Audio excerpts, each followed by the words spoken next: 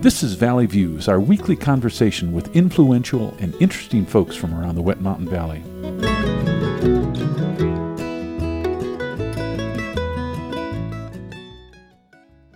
Today on Valley Views, we're visiting with Thomas Fluharty, a nationally known artist who's in town for some workshops. Sangre's Art Guild and Rebecca's Fund are sponsoring those. Thomas, welcome to the program. Thank you very much, Gary. Now, you and I have a Buckeye connection. You grew up in southwestern Ohio in the Dayton area, as I understand. I grew up in Cleveland and went to Miami of Ohio and UC. So I see. Were you one of those kids that drew at the very young age? Yeah, I was drawing. I mean, that's the very first thing I did, pretty much. And my mom and dad thought I traced, so I was just drawing all the time. That's amazing. I look at photorealism type drawing and wonder how that is possibly done. Do you remember what started it? I don't really know what started it other than the fact that I would eat cereal, I would eat Quisp and Cap'n Crunch and Quake, and I was just drawing the boxes, you know, and then I was drawing the curtains, and I would draw my mom and my father, you know, just sitting there, and then I would draw from Mad Magazine. I had Mad Magazines, or my neighbors did, and I just drew the art that was in Mad Magazine as well. That's too funny. Now, anyone paying attention to current affairs would likely recognize some of your art. You've been published in the New York Times, had cover art for Der Spiegel and for Time. But maybe most exciting is a cover of Mad Magazine. I mean, that's like the ultimate. Right. I followed Harvey Kurtzman, Bill Gaines, when they started, like 1952 or something. And when I was a kid, I looked at that. If you were drawing that kind of stuff, you must have been really drawn to Mad Magazine. Yeah, I was. I mean, when I got that gig and that opportunity happened, it was pretty magical. Is a funny story around it all, but it was just the kind of thing that it was my dream to do it, and it happened eventually. That's great. Now, you're here in the Wet Mountain Valley to do workshops mainly. What's all on your docket? Yeah, so the Sangre's Art Guild, who's invited me out, did a workshop in Ohio. And I love doing workshops because I engage artists. I'm engaging artists already on social media on any given week, and just speaking and sort of breathing life into the community of artists. Being an artist is kind of a weird thing. You doubt a lot. And so just by, after doing this 38 years, doing workshops is something that I really enjoy doing. So that's why I'm here to do a workshop for the next 2 days. This is an art community out here, and I think it's really cool. There's galleries all in this town, so I'm digging it. I'm loving it. Excellent. And what's your impression of West Cliff so far? It's actually amazing. I think it's a cool place. I would love to live here, but I can't. I can't just uproot and move. But I think it's really an amazing place, and it's actually really well taken care of. I'm surprised. Well, we're pleased to have you here because I know that there's a big art community, and people always like talking to like-minded folks, especially folks like you who really do it for a living. So, so how would you describe your style? You've got this blend of cartooning, but there's a fine art piece to it, and there's a big piece of humor in the whole thing, at least as I look at it. How do you see it? I'm a humorous illustrator, bottom line. I make fun of stuff, and I spoof stuff. So that's my in, and that's really what I think is something I've always loved and went after. Because I'm a goofy guy anyways, I'm funny, and I'm just never really serious. So to do the natural extension, like if I were to paint flowers, people would say, hey, I like your flowers. But if all of a sudden I did somebody sticking their head out of flowers, and like they're gasping for air, and they were cracking up, they would like that more. So it was like the humorous stuff got way more attention every time I would draw it and show it to people than the serious stuff. Mm-hmm. So it's a natural extension of who I am. And then I've gotten classically trained in the last 20 years. I was already an illustrator for 20. And then, so basically for the last 18, I really started studying with great talent and understanding principle rather than just, hey, here's how I draw a cloud. Let me show you how I draw a cloud. But more classical education is more, what is the cloud about? What are the ideas that go into that cloud? So you can paint a cloud on any day because you understand the way it is, not just, oh, he's just going to make it fluffy and he's going to add pink because that's how he does clouds. So, Thomas, if it's okay with you, we're going to grab some of your images to put on our website so folks out there in Radioland can see what we're talking about. Yeah, sure. That's awesome. Thank you. Now, you studied with cartoonist Ken Bald, who drew for Marvel and did the Dr. Kildare strips, I believe, and you studied with him for a number of years. Yeah. What did he have to teach you that you couldn't find elsewhere? Well, what he did teach me, number one, was drawing. He showed me by the way that he could draw and the draftsman that he was, that drawing was it. Drawing's the top. Like if you're a painter, that's fine, but drawing is the top. And you only paint as well as you draw. So I saw drawing every day with him, and he's one of the people that I would show him. I would take in a drawing of a shoe, and he would look at the shoe and he'd say, "Tommy, that's fine, young man, that's fine." And then if I took him in a guy falling off of a horse, he'd be like, "Oh, Tommy, this is what you should do." Mm-hmm. And he would just crack up and love it. The other thing is I would see him draw things that were funny, and people would just die laughing. Mm-hmm. And I realized, so I'm 20 years old at the time, I'm like, I want to do that. Mm-hmm. I want to make people laugh with my art. And you can see that in the art. Thanks. Let me ask you kind of the nerdy question. Sure. Let me mention a few of my favorite cartoonists and any comments that you might have if they're in your world too. Yeah. George Harriman, who drew the surrealistic Crazy Cat. Yeah. Will Eisner, who drew the groundbreaking The Spirit. Crumb, who drew the underground comics, but also really focused on illustrating musical artists like you do. Yeah. And Ralph Steadman, who's got quite the style. He was a perfect foil for Hunter S. Thompson's like Fear and Loathing in Las Vegas. Yeah. Any of those guys resonate, or other people that are kind of in that world? Yeah, they're rock stars pretty much. You know, Steadman is, I look at his work still. I go back and look and see things I can maybe pick up and grab from him. There's a saying, professionals steal and amateurs imitate. We do steal. So Sting has inspirations from other people. Same with Paul Simon. They're stealing from the things that they're inspired by, and then eventually it comes out as their own. But you know, and you talked about before Crumb, there was someone. Eisner. So Will Eisner, he had a book, graphic novel or something, a Contract with God, and then he also did another drawings, another book back in the day. So when I'm 20, I'm looking at Will Eisner and his storytelling ability. And so you also mentioned Harvey Kurtzman, my friend Kevin Sacco, who really trained me up, really worked underneath Kevin as well. He's still a friend. He was friends with Kurtzman. And these are all guys that we're all sort of standing on the back of these guys, but they're standing on the backs of other people as well. Exactly. That's the way the world works. How about influences from the fine arts part? You certainly have that influence. Yeah, so the fine art realm is, you obviously have Rembrandt, you have Bouguereau. There's a dude I'm looking at right now, Louis Leopold Boilly. And so Boilly would do these bizarre sort of almost caricatured, pushed drawings. So he wasn't just drawing someone angry. He was drawing someone really angry and really high pushed, big eyes, big nose. And so there's also caricaturists from the past. You know, you have Daumier, which was really like sort of like the godfather of that. There were people before him, Thomas Rowland, Thomas Nast, these kind of guys. And those are guys I like, but the people that I really love, I'm actually more drawing from the masters. So you have Jean-Auguste Dominique Ang, it's Ingres, and so I take their takes and their schooling, and then I bring it over and put it into a silly big-nosed cowboy with a big puffy belly, but he's painted in a Rembrandt approach. I can see that.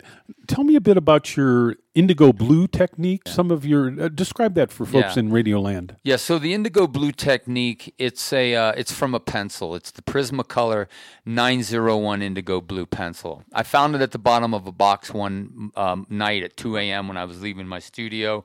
I looked down in this box. I was looking for something else. I found that pencil is about a half-inch long. I did a mark with it, and I thought, wow, that looks actually really cool. I love that color. And so I said, I'm going to draw with that in the morning. So when I woke up, I drew Hellboy, a portrait of Hellboy. I put it up on social media, and it really took off. It got a tremendous amount of response. What appeals to people in the blue line technique, that 901, is its drawing. And it's pure drawing. It's raw drawing, meaning that if you don't even realize it or not, especially artists that are trained, they love drawing. And I say, all I'm doing is I'm just doing what we all love anyways. We really love drawing, and we want to all be good at it. We don't want to just be good at it. We want to be great at it. So it's infused with just the love of drawing. That's what it is. Now, tell me, as we're talking about enthusiasm, that dogs aren't your favorite subject. They've got to be high on your list. They are extremely high. What is it about the dogs that excite you as an artist? They're just hilarious. They're already hilarious. It's like I'm drawing cowboys right now, and I'm actually going to draw dog cowboys coming up soon. That's going to happen. But they're just I own dogs. I have a dog, and they're dogs that these dogs we have these weird relationships with. My dog thinks I'm married to her, so my wife says you have more pictures of Biddy on your phone than you do of me, and I said you're right. So it was just like I can't deny it anymore. But they're just so fun to draw. They're really fun to draw. But there's a fan base involved. So I'm not just drawing like Caterpillars. Caterpillars has a small fan base.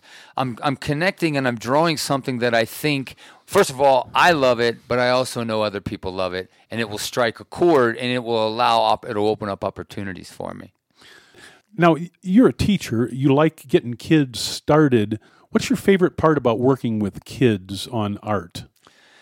Yeah, that's a good question. To tap into something that they already love. They love to draw. Nobody has to tell them to draw. Like if you and there's a saying, everybody is an artist as a kid, but how do you continue to be one is the problem. And Picasso said that. That's a Picasso quote. Everybody's an artist, but how do you continue to be one? And so to sort of tap into what's already there, what they're already doing, that's what I love to do. But then also to call out the ones that are really exceptional and really, I think, have more of a gift. I do believe there's more of a gifting in certain kids that I reach out to them and say, hey, you could do this as your job eventually. But I'm actually quite cautious about what I tell people to get into the career of art because it's risky. It's not there's not really a staff position just waiting for you to go get your degree and go sit in a seat and get paid for it. You have to really think about, how do I do this? How do I monetize this? Mm-hmm. So kids are great to just encourage them to do what they love to do. Obviously, you were like that with a kid. Somebody would look at your early work and say, this guy is special. Yeah, I basically, my first grade teacher stole my like 3 or 4 drawings of mine, and I didn't know it, but I got them in the mail like 45 years later. And when I got them in the mail, she gave me her phone number, and I called her up and said, Mrs. Geiger, you basically stole my drawings for 45 years. Why? She says, well, I thought these drawings were different than the other kids, and I just wanted to hold on to them, and now I want you to have them back. So it's like she noticed that they were at different levels. And I will just say this to be honest, is that there are kids throwing a baseball better than the other kids, and these are the kids that get into the professional leagues, that to the major leagues. Right. And I'm same with my friends. We're the same way. We were the ones that were drawing maybe better than the other kids. It's not a brag. It's just we had that thing, that ability, that even really a lot of it's just desire and fire to just keep doing it when other kids would just sort of peter out. Right. And speaking of baseball, your time cover with Ken Griffey Jr. and Mark McGwire, I understand, hangs in the National Portrait Gallery. Yeah, it was. How cool is that? Yeah, it was pretty cool. Yeah, that was interesting. I only had 12 hours on that cover, which was absolutely insane. Wow. And that stressed me out. But then they also double commissioned that. So I did it and another artist. And when they get both of them back in the offices of Time Magazine on that Friday evening, they look at them and they say, oh, wow, this one's going to be it. And so mine they chose mine over the other artists. And that's pretty cool. So very good. Of what pieces are you most proud? That's a good question. A lot of them are my newer pieces, but some pieces hold up that I still look back over the years. I just did a painting based off of The Godfather, but it's called The Dogfather, and it's all dogs. It's the the Don Corleone painting of him in his office with all the family standing around. These are all dogs. So this is like a 30 by 40 painting. Really love that painting. I sell it as a print in my store, but it's just a cool painting. And I'm getting ready to do a cowboy saloon fight that I think if I can pull it off, that would be my favorite as well. Now, is most of your work contracted, or do you just do things and then try to figure out where it would sell best? Yeah, most of my work is not contracted, actually. Some of it is, but a lot of the editorial work, all of that was contracted. But all the stuff I do now, it's a matter of what do I love? What do I really want to do? And then I tell the story on social media, post up the sketches, and then eventually sell it as prints and sell the original. So it's rare that doing a painting based off of a commission. Okay. And those commissions usually knock the life out of you. They don't have the same joy as creating your own thing. I can understand that. As we run short of time, what else should folks know about you and your art?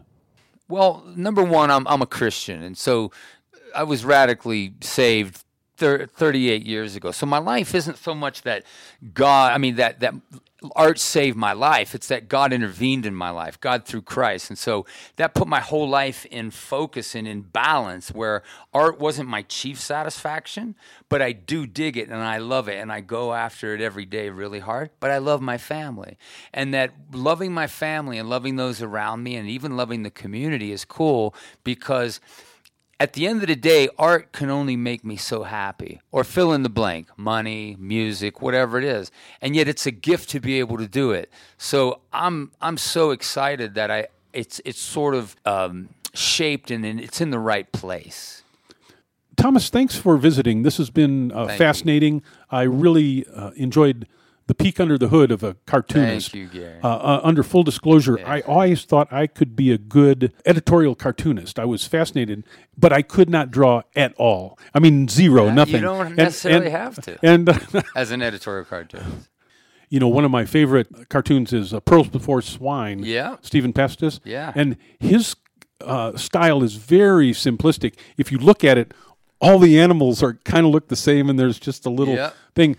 And what makes him great, in my mind, is his just wild imagination. Yeah. So real quick, there's two people come to my mind. One of them is Mike Lukovich. He used to work for the Atlantic Constitution. I don't know if he still does.